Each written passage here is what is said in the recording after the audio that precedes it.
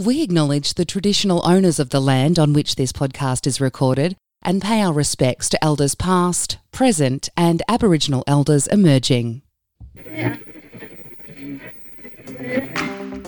The Vale Podcast, driven by Pioneer Ford Robinvale. It's worth the drive.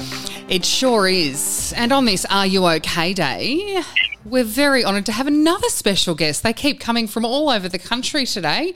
Anne Webster, where in the country are you on Are You OK Day?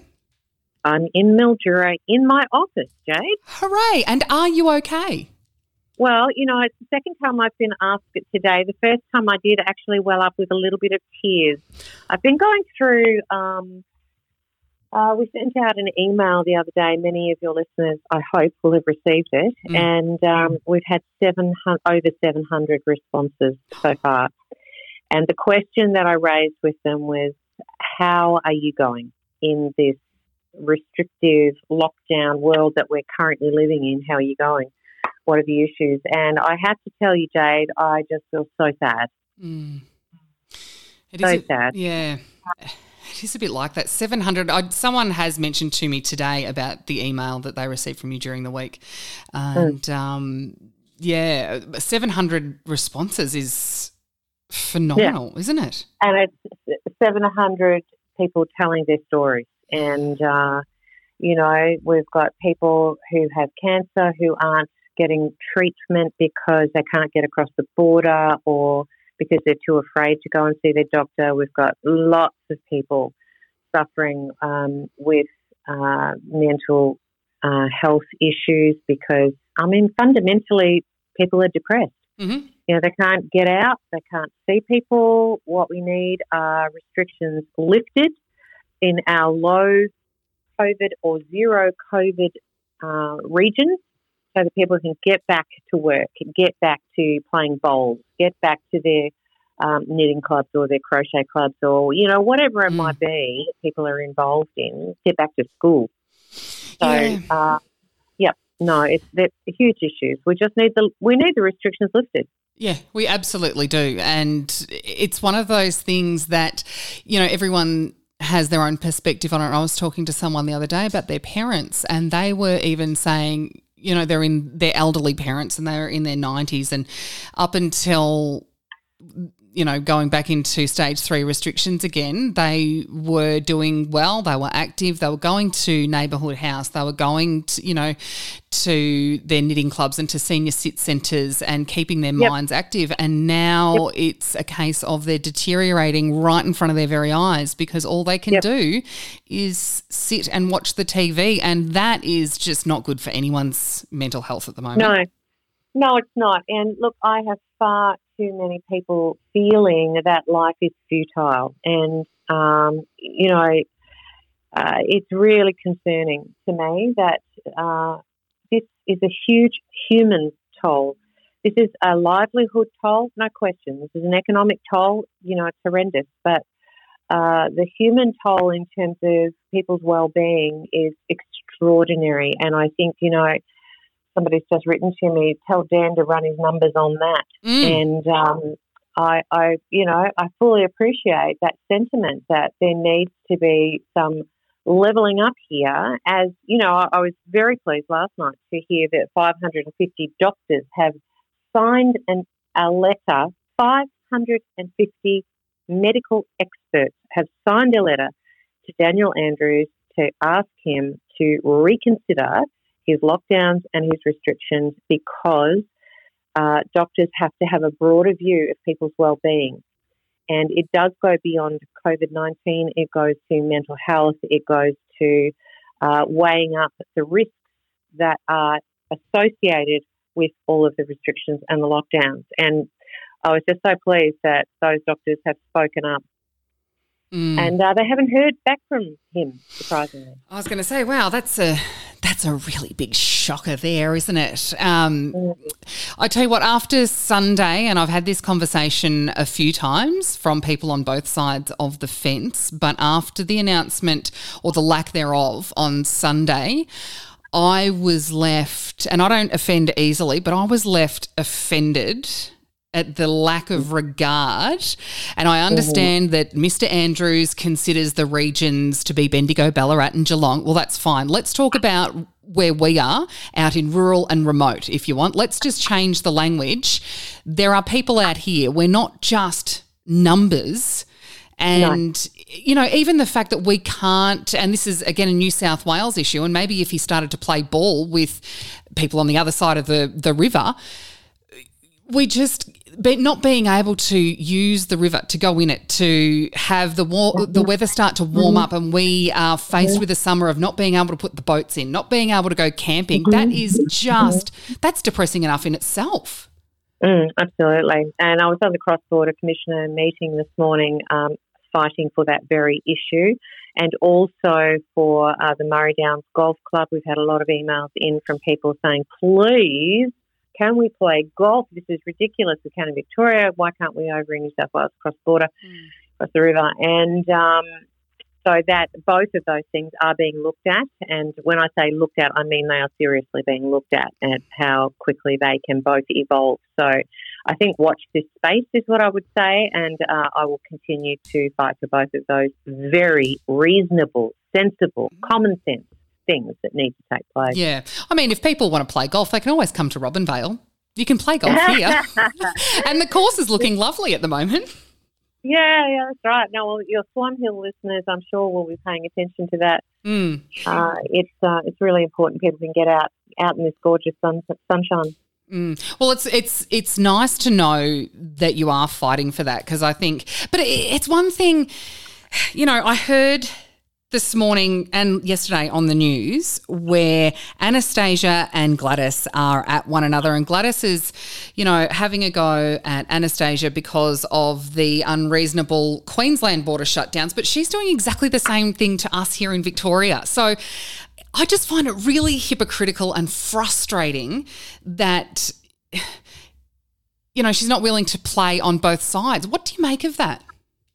Well, I think it does go to point out or highlight human failing, in the sense that we can so easily pick up on somebody else doing the wrong thing, not so good at picking up on our own hypocrisy. I think it is a tendency that we all have, and I would hope that that would have been made plain to Premier Berejiklian, because it's not nice when the boot is on the other foot, let's face it. No. Do you think there's any chance that we will have an announcement that, you know, we can at least use like the border bubble thing? That's a positive move, but we still can't go in the river. No, I absolutely think it's just a matter of time, and I just hope it's sooner rather than later, because we need a little bit of normalcy in our lives. Let's not talk about the new COVID normal. Let's just talk about normalcy, period. Well, that reminds me that you asked last time when I spoke with you, you asked me about Chew water being able to be used for recreational purposes and, you know, other needs. And I said to you that I would contact Minister Lee and have a talk with her. I did talk with her about it, and I also wrote her a letter at her request. So I'm waiting to hear back from her about that particular issue. Fantastic. I've actually got a notice of motion going to council that not only us, but we write to all of the other border councils and request the same thing. So there might be a bit more noise. I think that would be good. Yeah, that would be good. So I've got that in for Tuesday's meeting. So do you think that's a reasonable request? I've spoken to a few other MPs about it, and Peter Walsh said to me yesterday that was a good idea. So do you think it's possible? I don't know whether it's possible, but I certainly think it's a good idea. And, you know, I mean, I remember coming down to Kahuna. It was Kahuna, and sitting at a cafe there when we were allowed to do such things, talking with a farmer who was presenting to me just how dairy farmers in particular, environmentally provide so much to our environment in terms of the way that they farm. And I was very struck by that in terms of the bird life that they have and you know, how it's all measured. I think, you know, we need to reduce the bureaucracy and increase the common sense when it comes to some of the rules and the law around green tape and I think that also goes for how we are expending chew water. It'd be nice if common sense was to take over, wouldn't it? Yeah, that's right. It would. It would. Do you think, honestly, in your honest opinion, that there is any likelihood that Mr. Andrews will move on decentralising this whole stage 3 COVID restrictions and considering remote and rural LGAs to be able to manage COVID outbreaks and, in that same sort of decentralised New South Wales model? Do you think there's any likelihood of that happening in Victoria anytime soon? I think what we've seen from Premier Andrews is a highly centralist approach to everything. That is deeply concerning for obvious reasons, I think, to your listeners. There has been no willingness to decentralise things like tracing. That's all going to be done in Melbourne. Well, we are seeing how badly that has been handled and how it continues to be handled. I mean, the fact that the tracing mechanisms, have been on paper and pen and fax machines and has not been digitised. As far as I know, it still has not been digitised. Somebody can correct me on that. As opposed to New South Wales tracing system, which has certainly been extolled by the Prime Minister as, one to aim for. I am gobsmacked that the Victorian one has been handled so poorly and has led us to people having COVID and not being traced for a week or more so that they can be infecting many others without those people being told. So then they go out and infect others. And, it mushrooms, obviously. That's exactly what has happened. That's why we've had community spread. So it comes down to how things are managed, decentralising and allowing LGAs or allowing whatever system is going to happen and work to, whether it's PHNs or whether it's, some mechanism whereby we decentralise some of that responsibility. It can't be worse than what it is. No, that's exactly right. And there's no better contact tracing method in remote and rural areas than the old bush telegraph, because with the amount of, the whole 6 cases that we've had from Swan Hill to Mildura, as soon as there's notification that there's a case, within 3.5 minutes, everyone knows who it is, everyone knows where they work, and everyone knows where they've been for the past 14 days.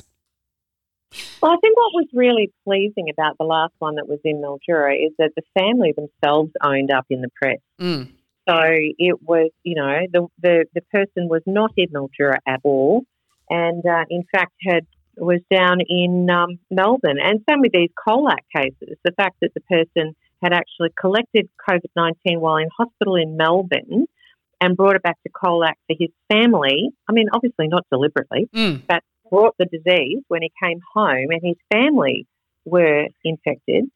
I mean, that's atrocious. And that was Melbourne. Again, Melbourne. What can you say? Oh, wow. It's the centre of the universe, isn't it? Well, it is for COVID. It is for certain people. How are you coping? We asked you at the beginning, so how are you coping with this whole – it is a stressful situation, particularly since the announcement on Sunday. I think everybody had a sense of optimism leading up to that, and then it was crushing. So how are you coping with, all of the emails and phone calls that you must be getting? Well, we are. I am attempting to answer every email, and because they are these are people's lives. This is not data. This is people's lives, and it frustrates me deeply that the process of managing COVID has been so bureaucratised, and real people's lives are just caught up in this this chaos where our lives have been turned upside down with little to no justification in our regional, remote, call it what you will, rural settings. And, I find that deeply frustrating. And, when I hear that people have their parent, they were trying to get an exemption to go and see their parent who lives in South Australia or in New South Wales, and they weren't given a permit to see their parent while they were alive. They died in the meantime. Some woman wrote to me yesterday and said that her mother was found dead in her home in Adelaide. I mean, how do you deal with that? We're dealing with people's trauma, and, you know, that's just one case out of I don't know how many. It is heartbreaking. In fact, I've just said to all of my staff, because we've got a fairly large system of managing the email influx, because on top of that, over 700 people who've responded, there are also emails coming in, obviously, each day on top of those. So it is traumatic. It's traumatic to read how people's lives are being impacted. And I said to my staff, you know, you need to be able to utilise the counselling services that are provided for, interestingly, parliamentary staff, but not MPs. So anyway, there is that. So I just think that I'm doing an op-ed at the moment about the human toll of COVID-19, and to me, this is what it's about. On a positive note, because I don't want to sound like it's all hopeless. On a positive note, people that are writing to me talk about what they miss most, you know, and it's about the social interaction. It is about the bowls club. It is about being at work with my mates. It's people are missing people, and I think that is, you know, it's that sweet and bitter thing about it, you know, that it's so fantastic that people in the country really appreciate people in the country, and they really appreciate their families, and, you know, our human relationships are just absolutely paramount, and you know, and that is the human toll at the moment. It is the human toll, but it seems the only thing being taken notice of are numbers on a spreadsheet, and I think that is where people are like, well, they feel really hopeless when the human toll isn't being taken into consideration. So no, the whole picture. You know, at the same time, interestingly, I do have look, it's a very small minority of people who say, no, I think Dan's doing a great job and we just need to let him do his job, and you should be supporting him. You shouldn't be bagging him out. Look, my intention is not to bag out Daniel Andrews regardless of my personal views. My point is to, I hope, look reasonably at a situation that is impacting, 150,000 people in my electorate badly, and to support them. My allegiance is to the people of Mallee. It is certainly not to the Premier. No. And you know what? It's, again, you can have all the personal political views you want. On Sunday, I think he had a free kick, you know, make things easier and better and, you know, more optimistic and positive for people out in country Victoria. You know, he had a free kick. He was lined up 10 metres in front, straight in front, ready to kick a goal, and he missed by about 30 metres. And I think that's just where people are so frustrated now. And they are, you know, taking it personally, I think. And that's where, you know, a lot of people are arguing. But there are those. I had a conversation with someone this morning that was still defending Premier Andrews, and everyone's entitled to an opinion, aren't they? Well, you know, I think the point is that we need to have a respect for COVID-19. We need to follow the protocols around health and hygiene that we've been given, and I see that people in Mallee have been extraordinary. You know, another person wrote to me and said, how ridiculous is it that a farmer's wife is walking down a lonely country road with a mask on? Nobody within QA. And, you know, how ridiculous is that? And you people have been incredibly compliant, and I think that respect for COVID-19 needs to remain, because we will have to live with it until we get a vaccine, but we need to be able to live with it until we get a vaccine. And at the moment, we are being prevented from living our lives, and that is not appropriate on any level, in my opinion. No, especially when it looks like the vaccine might be a long way off after the adverse reaction in the Oxford vaccine study that came out this morning. Have you seen that? Yeah, but look, there are plenty of irons in the fire. I'm not worried about it. I think that, there is so much money on a global scale being poured into a vaccine. We will get a vaccine. And, like never before has money and effort and expertise being thrown at this thing. My expectation is that we will get a vaccine, but it is the time, and in the interim time, we need to be able to live. And, there are an awful lot of decisions that are being made by unelected officials that are, decimating regional and rural communities. And I just think it's wrong, absolutely wrong. Is any of the money and the resources being poured into, to your knowledge, being poured into a treatment? If we can't get a vaccine, are we doing some research on treating COVID? Yeah, I'm not over it in terms. I'm not over the subject matter and what is being done where, but I am aware that there are some symptomatic treatments that are being used, but I think some of them are controversial. Shall we say? Not Donald Trump's hydrochloroquine. Yeah, or Dynamo or whatever he wants. Yeah. Hey, here's an interesting question, and this was one that came from Donny yesterday. He today had to drive to Shepparton. He needs some chemical for his vines. Can't get it in Robinvale or Swan Hill. The closest place is Shepparton. Now, obviously, he doesn't have to cross the border, but is he allowed to travel to go and pick up things that are essential for his livelihood? He is. But you need to also be aware of where the hotspots are and to declare that if you're wanting to then go over the border or do what you're wanting to do, that might mean that you have to quarantine. I will check on that though, and I'll get back to you because I have wondered that same question myself. People are going down to Melbourne, as we see from the family in Colac. People are going down to Melbourne for treatment and then coming back home. Whether they're required to quarantine for 14 days, I am not sure. So I will let you know.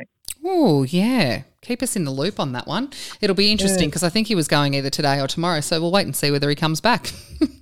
Well, he might. He will come back, but it's just whether he is required to stay home. The problem is, the policing of all of this is just extraordinary. And I've heard complaints that if we go to an LGA or to a hotspot lockdown, that will be impossible to police. Well, I mean, the fact of the matter is that we have people jumping on. I was texted yesterday, so that people are jumping on V-Line buses and trains with no one checking them in Melbourne. Yep. No one. Yep, and they're getting off off the bus in Robinvale, Mildura, Swan Hill. Swan Hill, that's right. And, that's hugely problematic. I mean, what is Mr. Andrews doing about that? It seems to me that there's obviously a keen focus on locking down COVID in Melbourne, but not such a keen focus on making sure that people in Melbourne stay in Melbourne. Yeah, which would be hugely problematic if, without checks and things, it could be getting into the community here. And with people, as we've seen in the last week, being more reluctant to be tested to try and get those numbers down, it could get into communities and we would never even know. Well, I don't think it would take too long to know because some people will get very, very sick. And once it becomes apparent that someone is very sick and they've got COVID, then all the alarm bells will ring. But obviously we would like to prevent that. And while we don't, we love our visitors up from the south, we would like to know that they are COVID safe and we would like to remain COVID safe. So, there need to be mechanisms put in place that currently are not in place to protect regional and rural areas. There really does. So, but I think now, look, I've been optimistic and I have given Mr. Andrews and his government the benefit of the doubt up until Sunday, but I think that's been dashed now. Any sense of optimism I had is just about gone. But hopefully there will be a solution sometime very, very soon, at least to lift the spirits of us people up here doing the right thing. Yeah, look, I certainly hope so as well. I mean, at the moment, the blanket lockdowns that we have or restrictions that we have, there are those people, that minority of people who say, no, I'm really glad that they're there because we don't want COVID here. Well, the way we don't get COVID here is by making sure that there are appropriate barriers to people who might be in a COVID area coming and travelling to here. It's not by locking us down, it's by locking them down. Yeah. You know, we all want safety. We all want to have a COVID-free environment, which we enjoy. Well, we would like to enjoy. And, you know, the answer is it's not logical to say, therefore, we will lock down regional communities. No, lock down Melbourne. Yeah. And that's what we've been asking for the last 3 months, just lock down Melbourne. Yep. Really well. So, look, there's a lot of work to be done, and if we have to live with this for a couple of years, one would hope that some sense would prevail and that we will have a hotspot targeted approach rather than these blanket restrictions that are causing so much grief. Yeah, that would be nice. And if we're going to be included in the same blanket as everybody else, how about he sends some state funding this way for our roads as well? That'd be nice too. That's my little elbow to the ribs on the way out. Yeah. Dr Webster, thank you so much for giving us some time today in what I imagine is a horrendously busy week that you're having. We really do appreciate it. And we are so glad that you are okay at this stage. So please look after yourself. If you were here, I'd offer you an Are You OK cupcake. Yum. I know. Loft 13 have sent us a big tray of Are You OK cupcakes, which is lovely for our live stream later this evening. So you'll have to tune in. Wonderful. Pour yourself a glass of wine and enjoy the frivolity that will no doubt prevail tonight. But we thank you very much for giving us some time today and discussing all of these issues, because we don't hear about our local issues and any of the information that's relevant to us in the mainstream media. So it's great that you can come and fill us in on what's happening in our patch. Thank you so much, Jade. Always a pleasure. Thanks for listening to the Vale podcast, driven by Pioneer Ford Robinvale. It's worth the drive. Remember to support our sponsors and shop local. Subscribe at thevalepodcast.com.au.